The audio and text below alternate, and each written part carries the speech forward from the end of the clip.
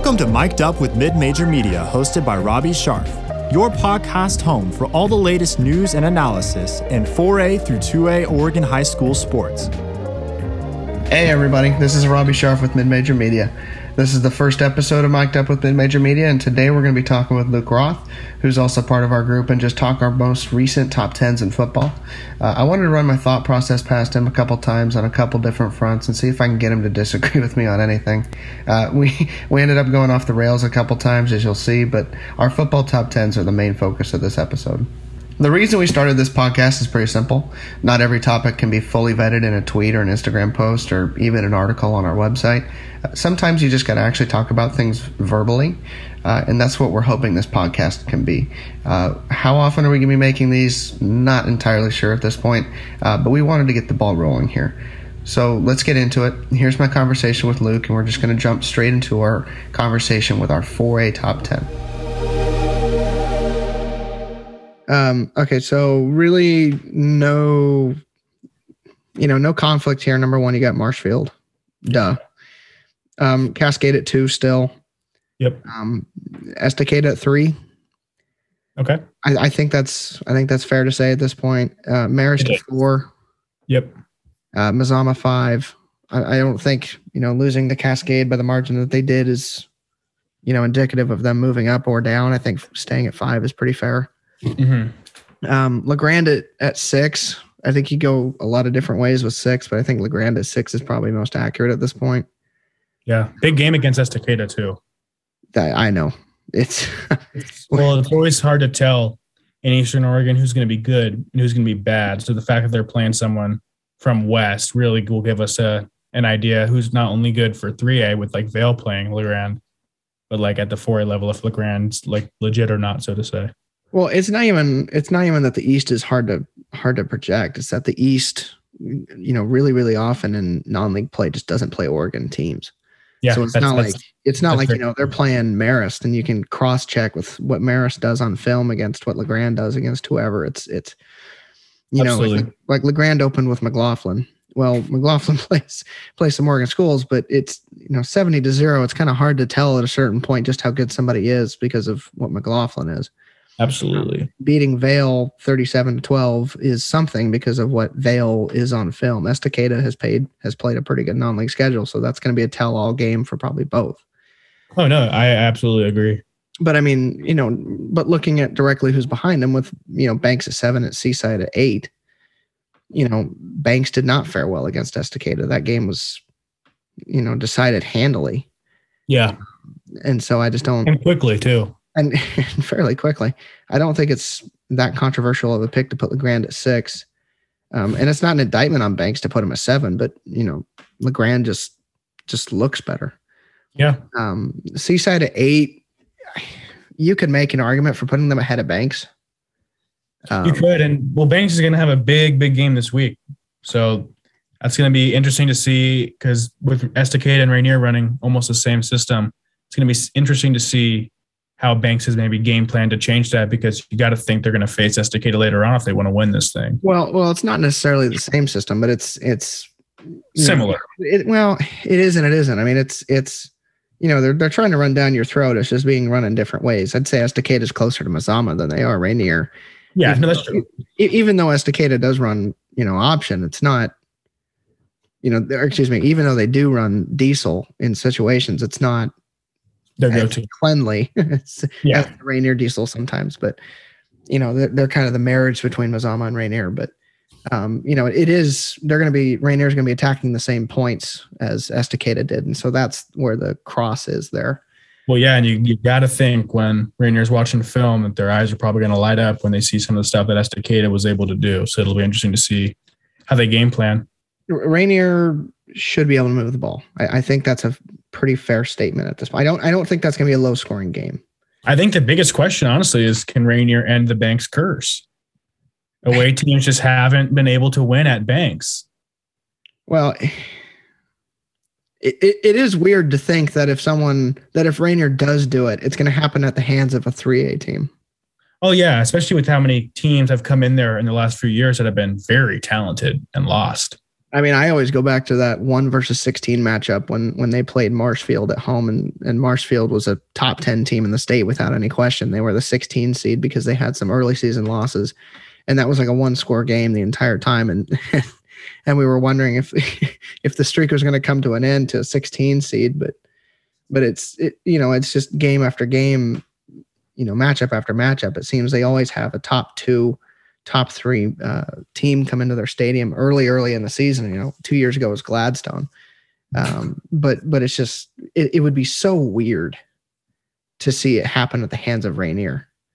True. Another interesting thing that may happen is Rainier hasn't really faced anyone who can stop them so far. So it's going to be a question of how will they react, because Banks obviously has the best defense that they'll face probably this season.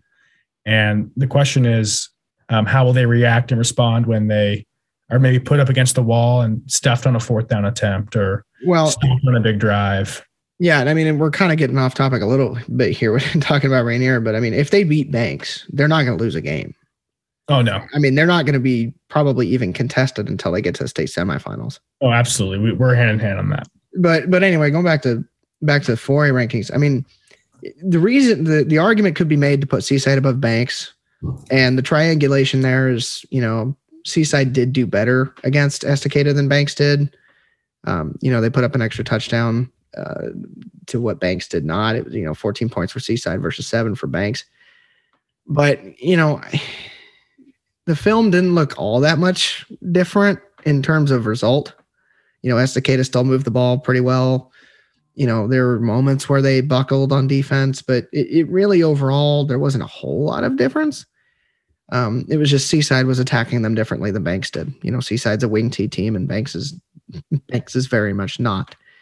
So I mean, the thing is, for me looking at it, is it's really hard to consider putting Seaside over with the way they've scheduled out this season. I mean, their strength of schedule is so far behind what Banks is.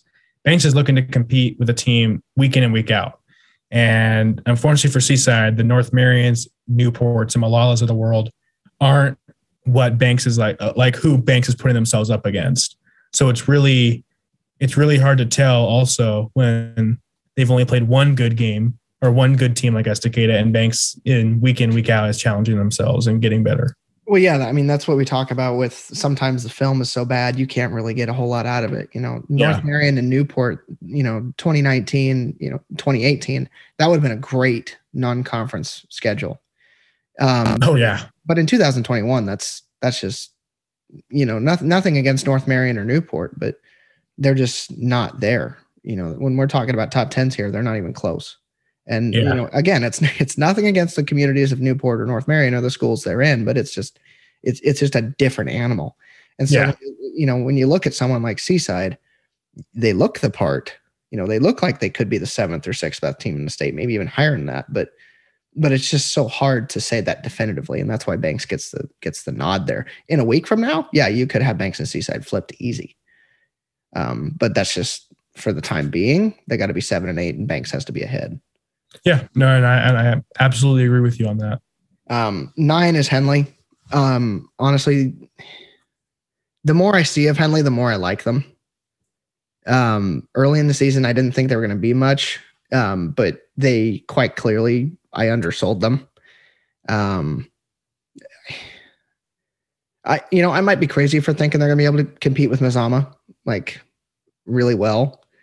If you're asking me to pick that Henley versus Hidden Valley game, I'm picking Henley right now by probably 2 touchdowns. I wouldn't be surprised if they can compete with Mazama to the very bitter end. Henley, there's always this one team in every classification that goes on the road in the first or second round and pulls off an upset that absolutely nobody picked. Yeah. And I'm just getting this really weird gut feeling that Henley might be that squad right now. That's if they even have to go on the road, though. I mean, the way their schedule is shaping up to be, if they beat Mazama, they could very well go undefeated. Well, if they beat Mazama, they're going to get that number 1 spot in their league. Yeah. Assuming they beat Hidden Valley, so they will get a home game anyway. But assuming they lose to Mazama, but I mean, they're probably going to go 8-1. But if they do end up the 9 or the 10, and they end up on the road at a Banks or maybe a Seaside, Yeah, absolutely. They can win that game. And then in the second round, if they end up playing someone like a someone that can't necessarily match their space, their speed and space, maybe they do make a surprise run into the semifinals. Henley is a weird squad right now. They are that team that you can't count out. You're not going to bet on, but you can't count them out right now. And that's the perfect spot for a team to have at 9, I guess. Absolutely. I mean, especially with them, with Mazama game being a rivalry game, anything can happen. Like, it's weird stuff can happen in rivalry games. We've seen it many, many times. So it's almost just not your typical game. I mean, it's the league playoff game with 5 games left. So it'll be interesting to see how both teams set up for that. I mean, week 9 is always your worst week for predictions, which, so I'm already anticipating that's going to go some way. We don't expect it, but yeah. Gladstone at 10, you could make an argument to keep Hidden Valley here, even with the loss to Banks. Gladstone did some stuff that I like when I watched that game against Marist. I don't think I like where they're going with Gladstone. I like where they're headed. I just don't think this is the year that they make a playoff run at all. I think a year from now, 2 years from now, they could be a real contender. But I think it's just watching right now. I'm just not sure. I don't really see it. Marist is a top 3 team or, top 4 team for us right now. And I understand that 4 versus 10, you expect that to be a little lopsided. But it was in most phases just complete domination. Gladstone did some stuff that was really nice, but it's just one of those things that they're a top 10 team in the state, talent wise and coaching wise. They're a top 10 team, and they'll give someone a really stiff challenge in the playoffs. Like if they end up going to Banks and playing Banks again, I have no doubt that they'll give them a challenge again. But I don't see them going past the second round of the playoffs right now. I wish I could say otherwise, but I think they're the perfect team to have at 10 right here, because they're the known commodity between Woodburn and Hidden Valley right now. Who are the teams that we have in the considered category? Yeah, no, absolutely. I'm right there with you on that. I couldn't agree more. I mean, Woodburn does some stuff on film that I really like. Tomas Feliz he's really fun to watch.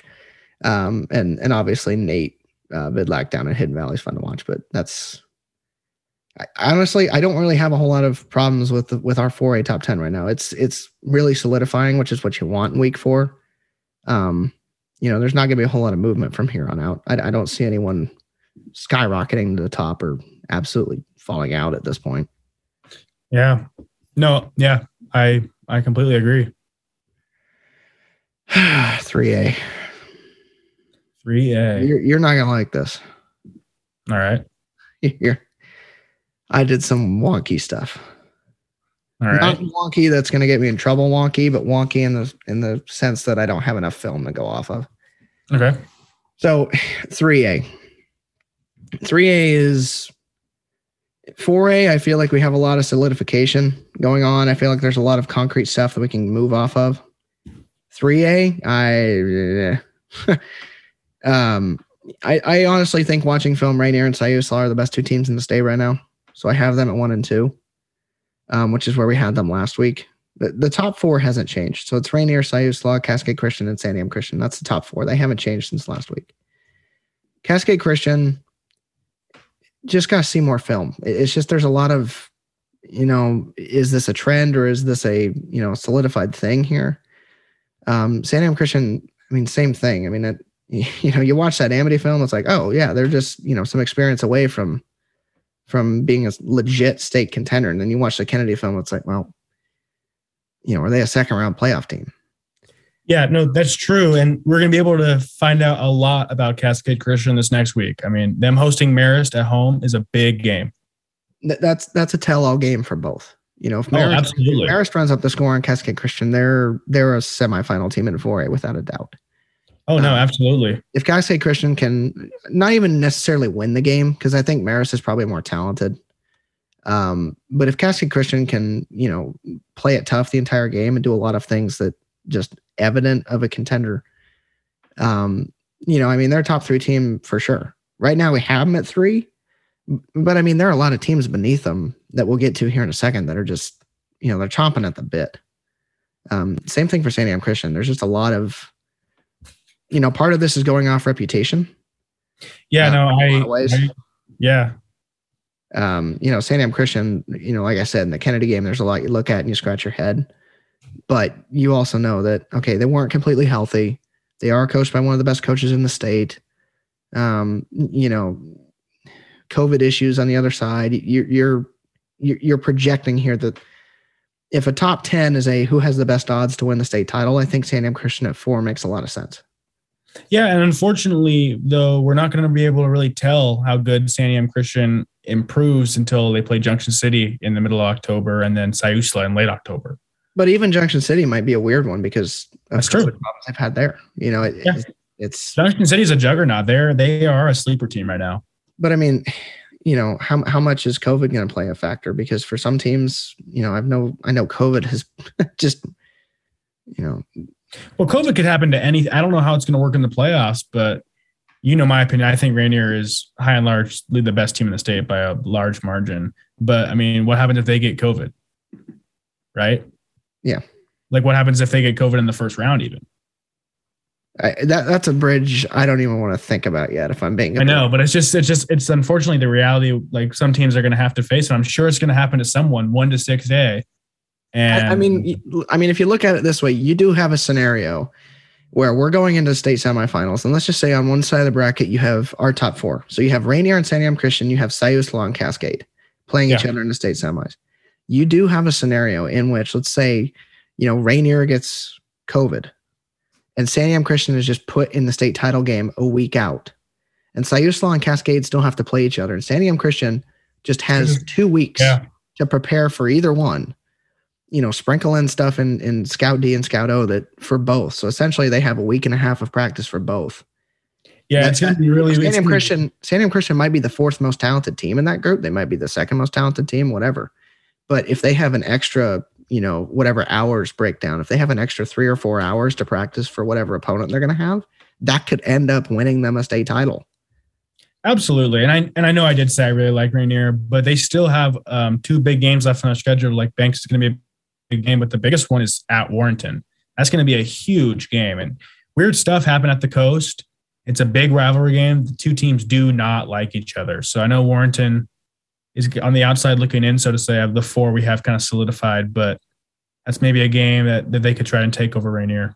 Well, I wouldn't even say solidified. We got the top 4, quote unquote solidified there, but I mean, it wouldn't take a whole lot from Warrenton or Amity to jump in there again. Amity was at 4 last week. But just a tough defensive game. I mean, they didn't necessarily play a terrible offensive game, but it was just a tough defensive game to figure out. The thing about that Amity Rainier game, and maybe this is my Amity alumnus poking out here, but Amity moved the ball. They did. And after the first quarter, I mean, it was a pretty close game. It was just, Rainier runs 3 plays and scores 3 touchdowns. That's a problem. You dig yourself a 3-score hole in the matter of about 6 minutes. And if they meet again, that's not going to happen. Obviously, Rainier's not going to score 57 if they meet again. Amity was shooting gaps, trying to stop the diesel before it got started, and they just shot the wrong gaps at the wrong times. And that part of that's just luck. That's true. Do they meet again? Do I think Rainier wins? Yes, but I do not think they win 57-22. I did not think it was going to be as much of a track meet as it was. And part of that was because Rainier just, scored 3 times in the first quarter. Yeah, well, it's going to be very interesting to me. I mean, can they do that against Banks? Because if they do that against Banks, if they're able to score 30 plus at Banks, I mean, that's a number for me. If they score 30 plus at Banks, like you said earlier, I'm not really sure if they're ever going to score under 30 this whole season. But I mean, getting back on track, we do have Warrenton at 5, and we had them at 6 last week, and I don't even think they played this week. But they didn't. Their game with Milwaukee or Culver got canceled, and then tried to play Milwaukee that got canceled too. But I mean, so we're going off their latest film, which is against Hempner.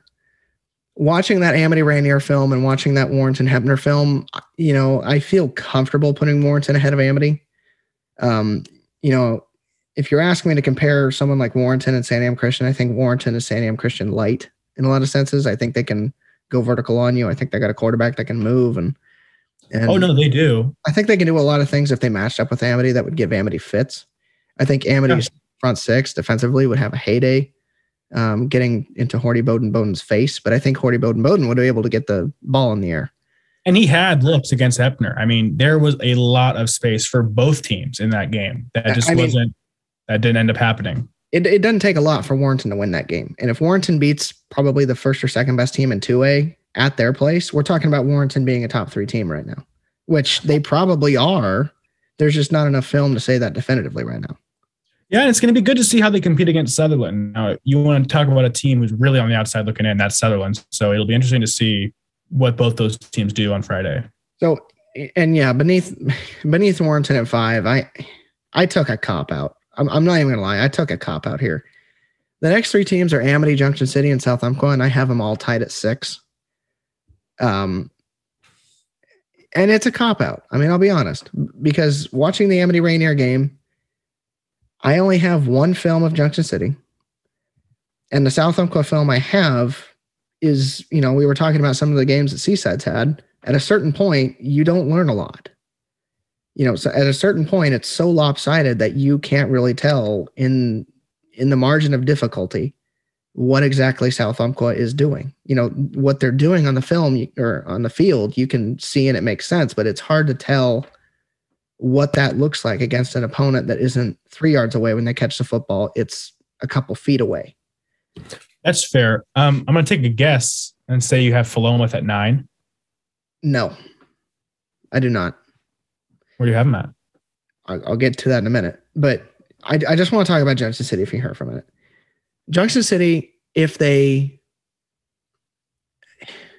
Junction City is as good as I think they are, I think they're at the top of this tied for 6th list.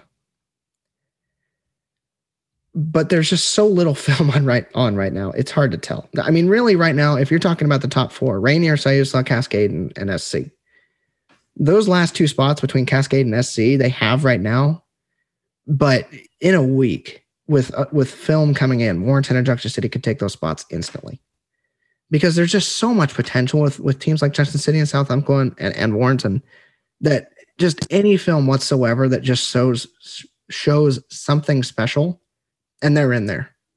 There's just not a lot to go off. That's what I was going to say about South Umpqua and Philomath is that they play this week. So if South Umpqua finds a way to blow out Philomath at home, I mean, and then the film looks good, they could skyrocket. And honestly, in Philomath I have right now and considered. They're on the outside looking in, but not impressed with the Woodburn film? No, I liked what they did. I thought they did a lot that was good. This isn't this isn't the Philomath of the last 2 or 3 years. This is a different Philomath. Their running back is bouncy. They're fun to watch. I wouldn't be surprised if they went down to South Umpqua and competed the whole game, maybe even won it. But right now, between Vale and Lapine, who I have at 9 and 10 respectively, they have not necessarily shown more, but I feel like if they matched up with Philomath right now, I'd pick them to win, if that makes sense. Sure. And for Lapine, going on the road and beating Dayton by 21 is pretty respectable, especially after they competed with Cascade Christian for the first half and barely lost to Vale on the road. I mean, they're definitely flying a little under the radar, so I like them in the top 10. Well, and the only reason that Vale is ahead of Lapine is because they did win that matchup. It was a 6-point win for Vale that came down to the final minutes. So I mean, you could easily put Lapine and Vale tied at 9. Yeah. I mean, it really wouldn't be that hard to do. It's just, Vale gets the nod because they won. But, this is what impresses me about Lapine. Going on the road and putting 37 points on Dayton. Dayton is a pretty sound defensive team. They are. Jacob Peterson is one of the better defensive coaches in 3A. Going to his place and putting up 37 points is pretty darn impressive, and holding them to 16 points is doubly impressive.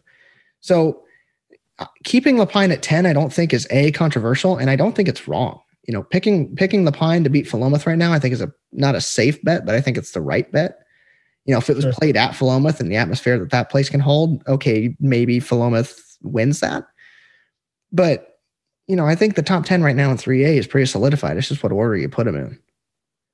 No, I completely agree. Who do you have in considered? I got Fulham with Burns and Sutherland. I was going to say, I really like Burns. I think they're under the radar, and I really like Tiller.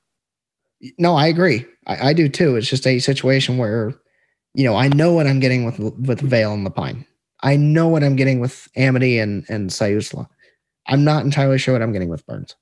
It's just a need to see it kind of situation, and that's why they're in considered, is because if they win their next 2 games by 50, which I don't know their schedule off the top of my head, but if they start to that won't happen. They play pull it up, but I mean, if they start to show stuff on film that's just, oh yeah, they're a top 10 team without a doubt.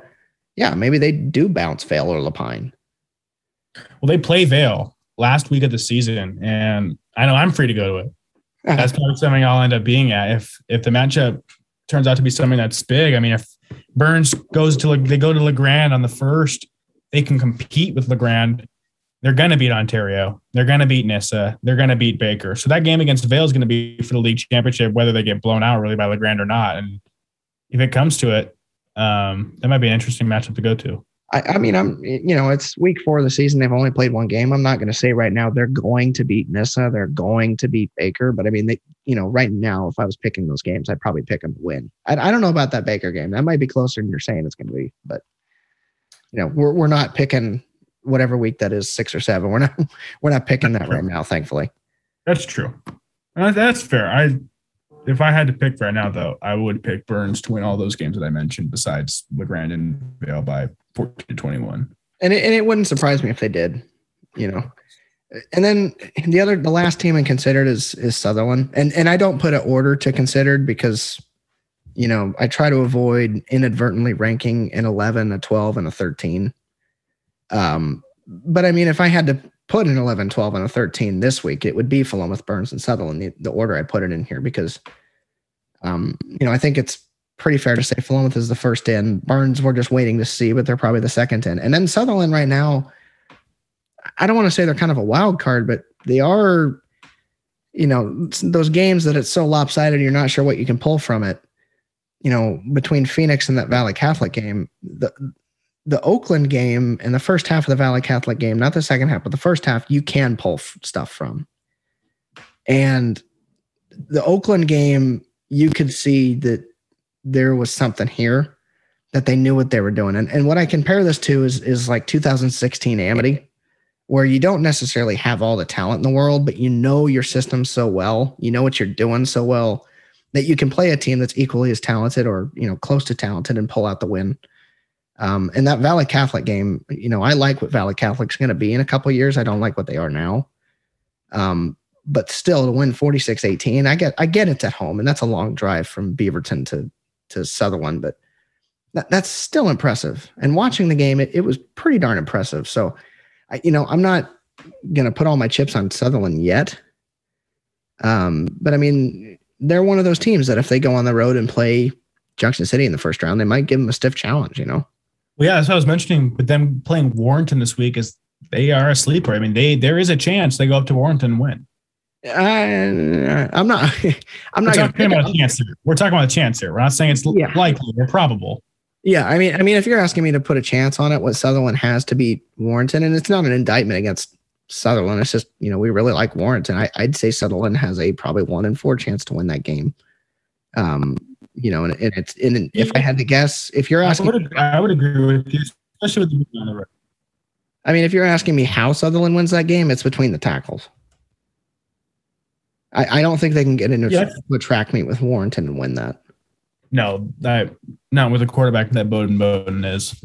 Yeah, so I mean, Sutherland has a chance. They're well coached. They solidified. The important thing with Sutherland is it's an established program. And Warrenton, as much as they've been good the last couple of years, I'm not sure we can put that tag to them yet. They got some really, really talented players. They're well coached. It's just, it's just a difference of time and experience. So I think Sutherland has a chance. I mean, we're not going to pick them, but I think there's a chance here. Yeah, and finally, my last thing for 3A is on the outside of the considered looking in is a great matchup between Blanchette and Dayton. I mean, you got to think the winner probably sneaks their way into considered. And that's an interesting matchup to see how both teams can compete, because I think it's going to be a really, really close game. So, yeah, I mean, the only reason that Dayton isn't in considered right now is because Lapine beat him so handily. And so we can say that there is a defined, Lapine is a very defined number 10. And if Lapine is your very defined number 10, then Dayton probably isn't in that next category. True. And on the same side, if Philomath goes and beats South Umpqua, then you got to put Blanchette up because they barely lost Philomath, right? Yeah, I agree. And Blanchette, I mean, the one thing you always know about Blanchette is they're going to be able to play pretty well against everybody. And so, that Dayton game right now, just eyeballing it, you got two defensive-oriented programs running, not the same wing tee, but it is wing tee. I wouldn't be surprised if that game is like 14-10. Or, I mean, that's like or even if it's single digits both ways, if it's 8-6, I would not be surprised. It's genuinely asking Siri to flip a coin. I'm not going to say who I'm picking right now because I got to do a little bit more digging on that game. I'm just eyeballing it right now. But yeah, I mean, that's a very, very good matchup that neither team will be ranked, but we'll have our eye on very closely. Yeah, absolutely. All right, let's go. 2A? 2A, yeah. Let me pull it up real fast. This is going faster than I thought it would.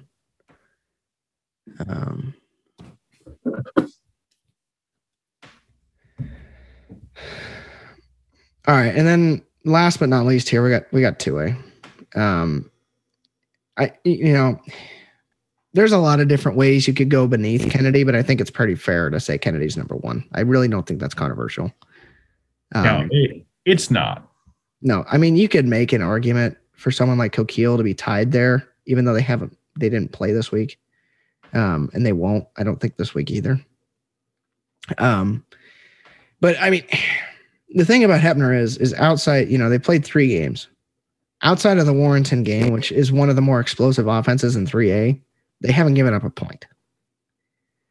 On the same side, though, the offense has not been rolling at the clip they usually roll at. That's where I was going to go. You don't have Jaden Wilson anymore. You don't have some of the players that they had last year that made them so incredibly explosive. Like,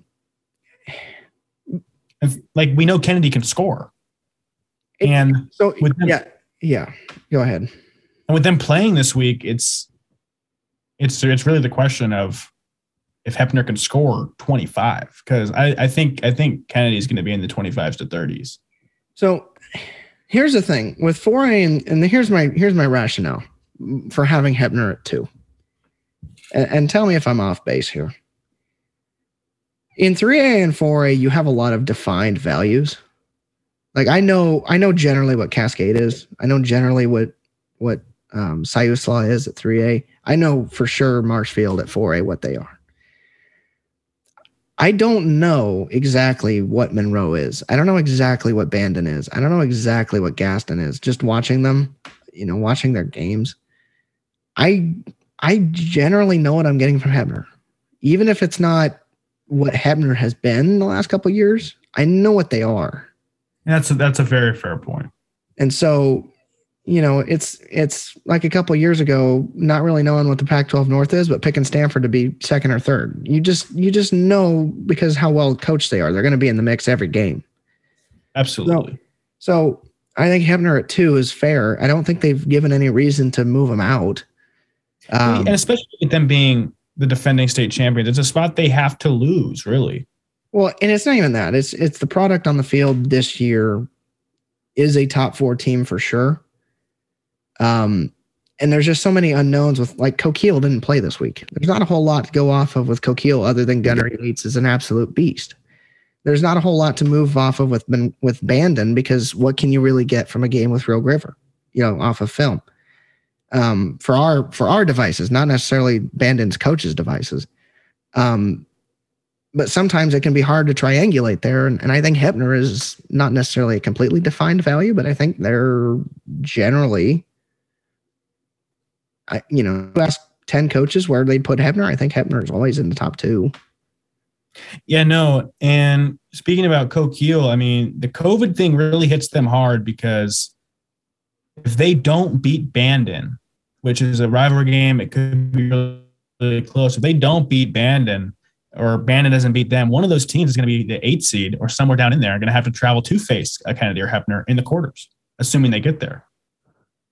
If you end up with a Coquille versus Hefner in the second round, I don't care which one of us goes, whether it's you, me, someone's going.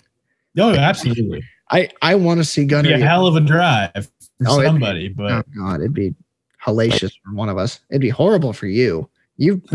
Because of your location, you're probably knocked out. It's either me or Johnny probably, but that is a second round matchup that in any other year probably happens in the semis. Sometimes even state. The title game. Yeah, possibly.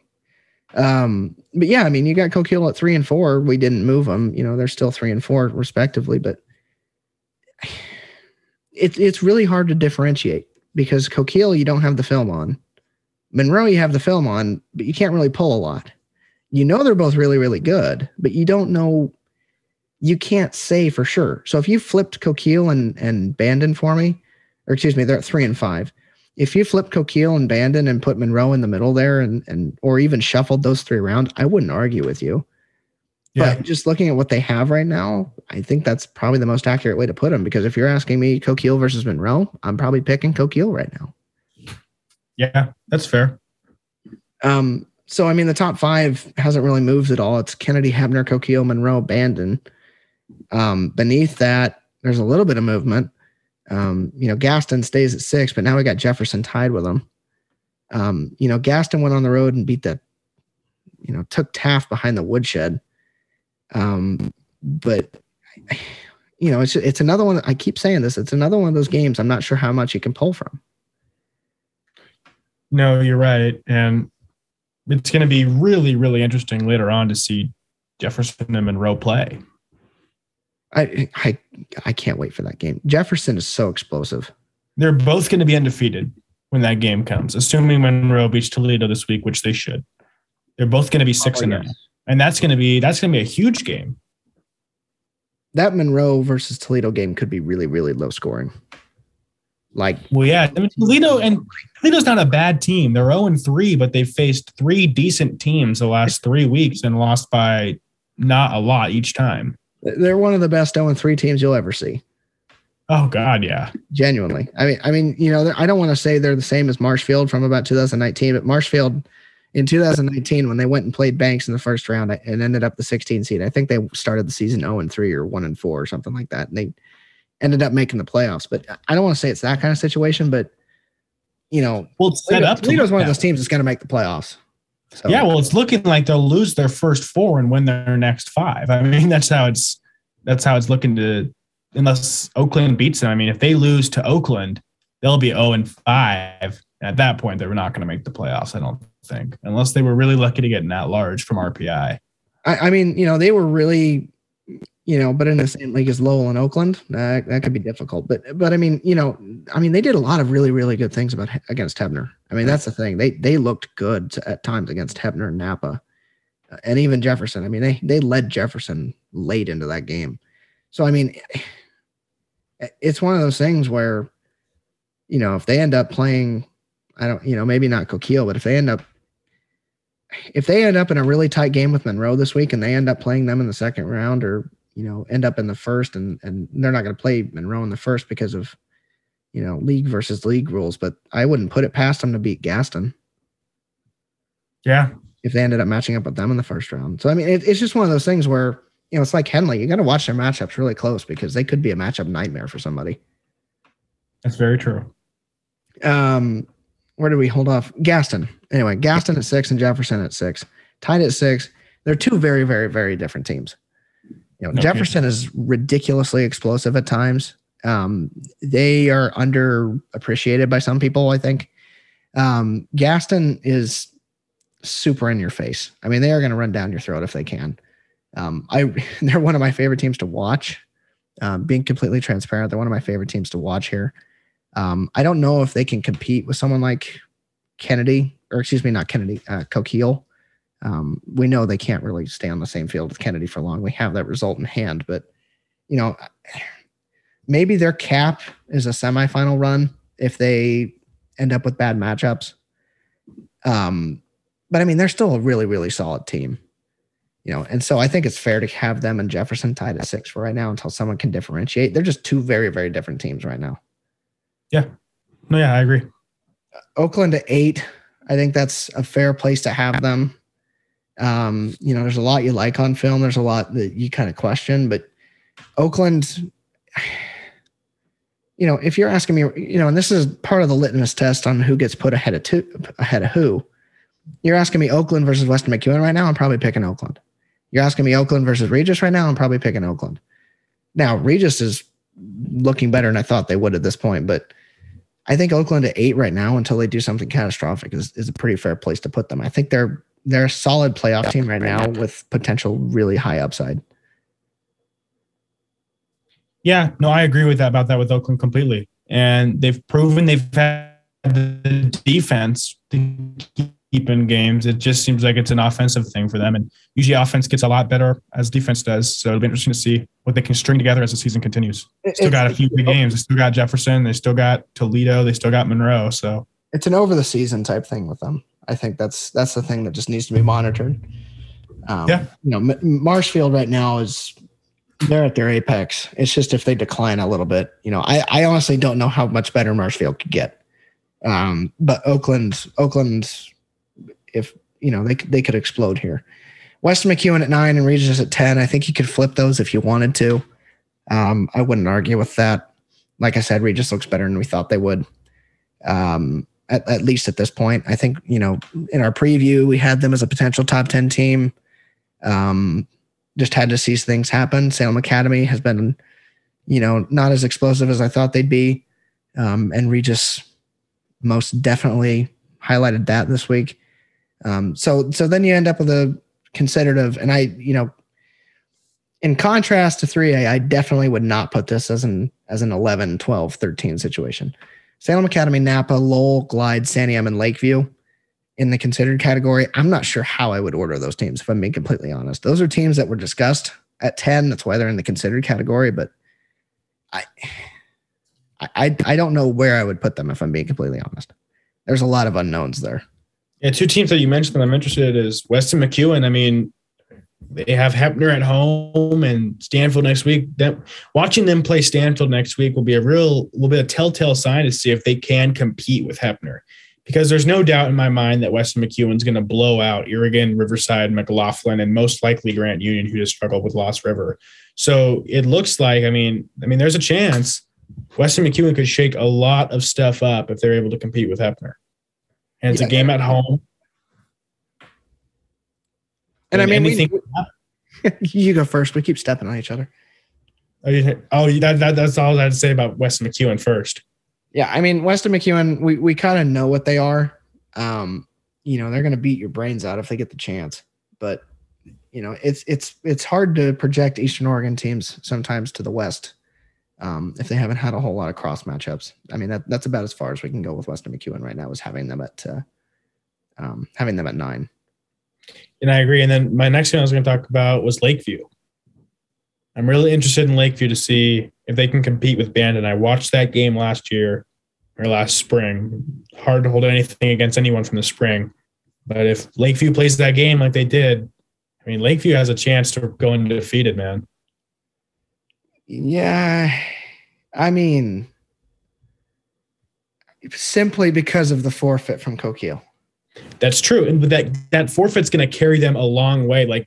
If they beat Bandon, I guess they got Sutherland the next week. But if they found a way to go and have one loss, that win against Coquille is going to boost them into the top 5. Yeah, they're going to get 2 home games if they win. Oh, yeah. If they can find a way to beat Bandon, they're top 5 for sure. If they lose to Bandon and beat Sutherland, they're probably top 5, but not a home game. They're probably going to get a home game regardless. If they just don't fumble the ball and lose to someone like Illinois Valley, they're fine. Well, it's going to be interesting to see how their schedule kind of holds up too, because they have an extra win over some other teams. They got the forfeit win from Saturday the 18th and the victory from the 17th. Yeah, I mean, is that legal to hold up? Because it's a forfeit? Well, yeah. I mean, it's going to go in as a forfeit, but I mean, we had it predicted. I think we had Coquille winning by 3 scores, and that's fair. So I mean, it's one of those. It's a hell of an upset for Coquille to develop COVID because we would not have picked Lakeview to win that at all. No, and Coquille is going to do very, very well in their remaining games. So they're only going to boost Lakeview's RPI. You go, sorry. But it's a situation where that's maybe, normally if you're looking at this from the outside, that's maybe a 10, 11, 12 seed that could end up a 6 or 5 seed because of who they accidentally kind of beat. And they're partying down there. I mean, that's a huge forfeit, like luck of the draw type win. And right now you can see they're number 1 in the RPI. That's going to have a hard time changing for as long as Coquille and Bandon win, regardless of what happens with Bandon, because it's on the road at Bandon. So a loss doesn't even hurt them as much if Bandon keeps winning. Yeah, which that's a Saturday game. I might need you to go to that. So yeah, no, it is an interesting matchup. I'm really curious to see how both teams compete there. I mean, that's going to be a tell-all game for our top 5 in a lot of ways, because if Lakeview ends up winning that, or even if they end up winning that going away, Bandon's only at number 5 right now for us, but that might shake up a lot of things above them because we'd have to call into question, what do we think of Coquille? What do we think of Monroe? What do we, other things? Well, if Lakeview goes and beats Bandon, then they're setting themselves up to, there is a chance if Lakeview beats Bandon and they find some other way to win tough games like against Sutherland, Glide, they could be the number 1 team in the state in the USA rankings. I'm not going to go that far. No, I'm saying if they beat Bandon and they beat Sutherland, they will be the number 1 team in the USA rankings. I don't know about that. Kennedy, Kennedy goes undefeated, Lakeview goes undefeated. Kennedy's going to get the number 1 seed because they already beat Gaston. Gaston's going to win their league. They already beat St. Anne Christian. St. Anne Christian's going to win their league, and they're a classification above. They're not going to. Wait, hold on. You think St. Anne Christian's going to beat Sayusla? Okay, never mind. They're going to be second in their league. But if they beat Hebner this week, they're going to have the number 1 in the East too. They're going to beat, if they beat Santa Am's going to be a playoff team. If they beat Regis is a playoff team. If they beat Salem Academy is a playoff team. So if Kennedy goes undefeated, Kennedy's the number 1 seed. I don't think it's even close. But yes, I don't think it is either. I'm just saying what I think the USA will be because they're already number 1, having played 1 Oregon team. Lakeview, if they go undefeated, will probably be a top 5 team in rankings. Will they be a top 5 team in our rankings? Probably not. But will they be a top 5 team in the RPI Collie combo rankings that end up putting together our playoff brackets? Yes. No. Yeah. So, and it's nothing against, we don't have any standing beef with Lakeview or anything like that. It's just, that's just how we see things right now. It's also very hard to watch Lakeview. No offense to Lakeview. They're like Burns. They are 2 hours, 3 hours from everybody. And film can only tell you so much, right? You got to see some stuff in person. Well, even like you, who is in K Falls, even if I wanted to send you to a Lakeview game, they haven't played a home game yet. Well, the highway to Lakeview is now closed because of fire, so it's a 3-hour drive instead of like 2. It's just and we're only in week 4. That's part of the thing too. These rankings don't become solidified and super knowledgeable, especially at the 2A level. Like 4A right now, we kind of know what we got. 3A, we kind of know what we got. 2A, the state is so spread out. There's so many different things to pay attention for. It's really hard to know until you get to about week 7 or 8. Yeah, no, I absolutely agree. So, but I feel pretty good with what we have. What would Mr. Roth change in any classification? Not really much that I'd change, to be honest. I mean, everything we've talked about, I pretty much agree with. I really don't.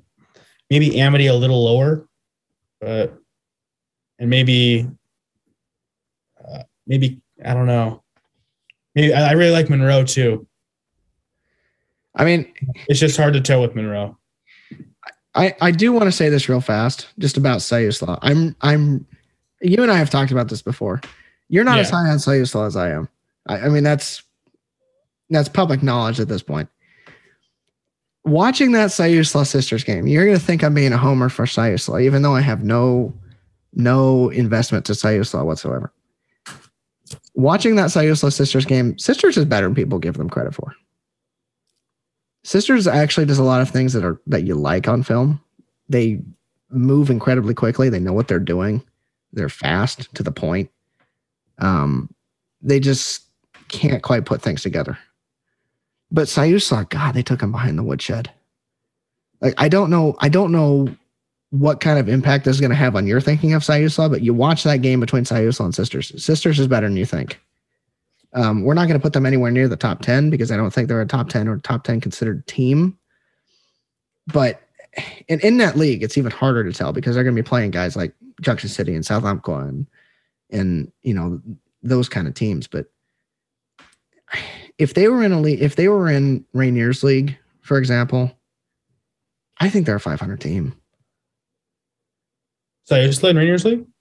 No. Sisters.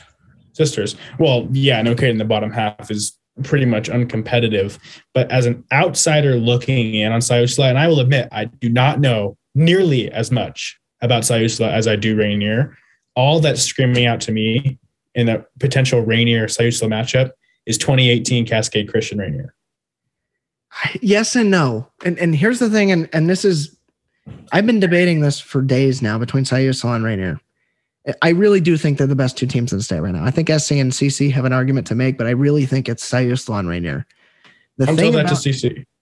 Yeah, I know. And CC has an argument to make, and I think they're really talented, and obviously they're well coached. But I really think Sayusla is just on a different level than CC right now. The thing about, we had them at 6 a couple weeks ago because they, COVID canceled and all that kind of stuff. We just didn't have film. Sayusla caught me by surprise in this respect. Sayusla for the last couple of years been running split back veer, right? They went back to their classic, 2 split backs, 2 tight ends, all that kind of stuff, and running the veer traditionally. They had some really, really skilled players, but they were a run first team. This is not your dad's Sayusla. This is a full on spread offense, no tight end. They are throwing it all over the yard, and they have the players to do it. When they do run, it's straight up read option, and they can do it really, really well. And that could give Rainier trouble, and we saw that against Hidden Valley 2 years ago. Now, the difference between obviously Sayusla and Hidden Valley is that Hidden Valley had generational talents behind center and had D1 talent spread out wide, which Sayusla just doesn't have to the extent Hidden Valley does. And Rainier was close in that game. And Rainier obviously isn't the same team they were 2 years ago. But the Diesel held up with the spread option or the spread for a long, long time. I mean, they were a touchdown away in the second half from changing that game. And honestly, okay, so yeah, if you're comparing this Rainier team to the Rainier team that played Hidden Valley, and you're comparing this Sayusla team to Cascade Christian in 2018 and Hidden Valley in 2019. What this Sayusla team can do, I think, because part of the problem with that Cascade Christian team that played Rainier is they were really hurt by injuries. That's true. They hobbled into that state title game. That's true. It would have obviously been a much different game if they were healthy. It would have been much closer. This Sayusla team compared to that Cascade Christian team that played in the final, not the team that played in the semis, but the team that played in the final, I think is more balanced run pass. This Sayusla team, I think, is a lot, I don't want to say tougher, but I think harder hitting on defense. This Sayusla team, it's hard to say. I don't think, it's not to say that Sam Johnson isn't a good coach, but the thing that Cascade Christian has over Sayusla, that Cascade Christian team, is that John Getman had been there. He'd been in state title games before. That's the one thing that this Sayusla team doesn't have. Now, comparing that Hidden Valley team to this Sayusla team, yeah, you don't have Sam Vidlak. You don't have the plethora of receivers they have. You don't have that. You don't have the outright speed. But the quarterback that Sayusla is boasting right now, he can throw. He can really throw. He's a darn good player. And when they do need to go veer, they go back to it. And he can run it. And this is a Sayusla team that if Junction City walks into that game against them rusty, they might take the Tigers behind the woodshed. I'm being completely serious. That's fair. But like you mentioned with the coaching staff, the players, I mean, they haven't been a part of the big moment. Like you have the Cascade Christians and Rainiers and St. Anne Christians who have been around here in the semi-range for 4 years. I mean, these kids have been in the big moments, the big games. They've been freshmen learning from the older kids. Sorry, some even like freshmen like Kenny Tripp have played in the big games. You don't have that with the Siusla kids right now. And not to say they wouldn't go out there and absolutely kick the other team's ass, but as of right now, they just do not have that experience. And it's a different environment in the playoffs, right? And I don't disagree, but sometimes your talent is just so overwhelming that doesn't matter. Like that Hidden Valley team that played in the state final in 2019 hadn't been past the first round of the playoffs. Their freshman year, they had almost been winless. That's true. Like sometimes it just doesn't matter. And I'm not saying Siusla is as talented as that Hidden Valley team. I'm not saying obviously not. Yeah. Obviously not. But I am saying that of the teams that are in 3A right now and what they look like, I think Siusla is the team that could out-talent people. Yeah, and like we said with Rainier and Siusla being at the top, it would almost be criminal to see neither of them make the semis. So I think the opportunity is there for both of them, clearly. Now, I really hope it doesn't end up where Siusla somehow gets a 4 seed and Rainier gets a 1, or they both get the 2-3. I'd love to see them face off in the state title game because I do agree that they're the best 2 teams, but you just never know what to expect with the OSA rankings. You just never know. I mean, this is the thing. Siusla is pretty easy to root for, but it would be, and this is similar to 2019, it would be hard to stomach a 4A team winning a 3A title. That's fair. But whoever, if for some reason Rainier and Siusla end up facing off in the semis, the other semifinals got to be jumping for joy because the winner of that game, or the 2 teams in that game challenge they would with one playing Rainier and the other playing Siusla. It's almost like you feel like if that makes sense. It's almost like you stole a spot in the state final. Pretty much. Yeah, pretty much. But I don't think you got it. But I mean, you got it. No worries. Yeah, the Rainier, comparing the Rainier teams, just to wrap this up, the 2019 Rainier team, I actually think this Rainier team might be better. And I know that's saying something because they don't have Easton Crape anymore. They don't have some of the linemen that they had back then. But this skill position group is really, really, really good. Stoneware right now is dark horse leader right now for state player of the year. That's true. And it's, what to expect. Like every single year, Rainier is going to be a quarterfinal team. It's because of their system. It works. And Amity is typically the same way. And I wouldn't even be surprised if Amity made the quarters this year. Their system works. It works at the 3A level. And we know that no matter who shows up for Rainier, they're going to fill the guy with the spot and be good. The line, like you said, definitely not as good right now as it was in 2019. But they're still shoving kids all over the place. Yeah, they're still moving the defensive line back constantly. I mean, and the thing is about this Rainier team is I really can't rave about Stoneware enough. And it really is thunder and lightning here because Kenny Tripp doesn't necessarily have the blazing speed that Stoneware has, but he will put his shoulders down and push in at anybody, he's the most unsuspecting football player you'll ever meet to play in that system. He's perfect for that system, but if he plays at a 5A school, he may not even make the roster because of his frame. But, and that's part of the beauty of the diesel, but Stoneware, for those that know Amity football, Logan Grove is not particularly a slow human being. He's pretty darn fast. Wyatt Hatch is a pretty darn fast human being. But Stoneware, after he gets through the line, when he's actively separating as he gets through the secondary and he's creating more space between him and the defenders as he just streaks to the end zone, that's a different kind of speed. And when you have an offense like the Diesel that puts every single defender within a defined box and you allow him to have that kind of space to explode into, it's really, really, really dangerous because at any snap, he could take it to the house.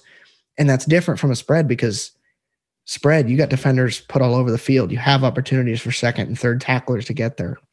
Yeah. against a diesel with him. Wow. And that's the contrast there between, what Rainier does in San Am and CC is I think if they matched up, I would pick Rainier to beat both right now. Yeah, it's just their system. I mean, their system, it works. The diesel works. It's been proven to work many, many times. I mean, if you're putting that 2019 Rainier team against this Rainier team, I'm picking this Rainier team. That's fair. Rainier team I wouldn't pick over is 2017. Dawson Carr was just an absolute animal. That's a whole nother rabbit hole that I don't have time to go into right now, but that's fair. Yeah. All right. Well, thanks for jumping on here with me, Luke. Absolutely. Anytime. Thanks for listening to Mic'd Up with Mid-Major Media. For more 4A through 2A Oregon High School sports content, follow us on Instagram and Twitter, and visit us at midmajormedia.com.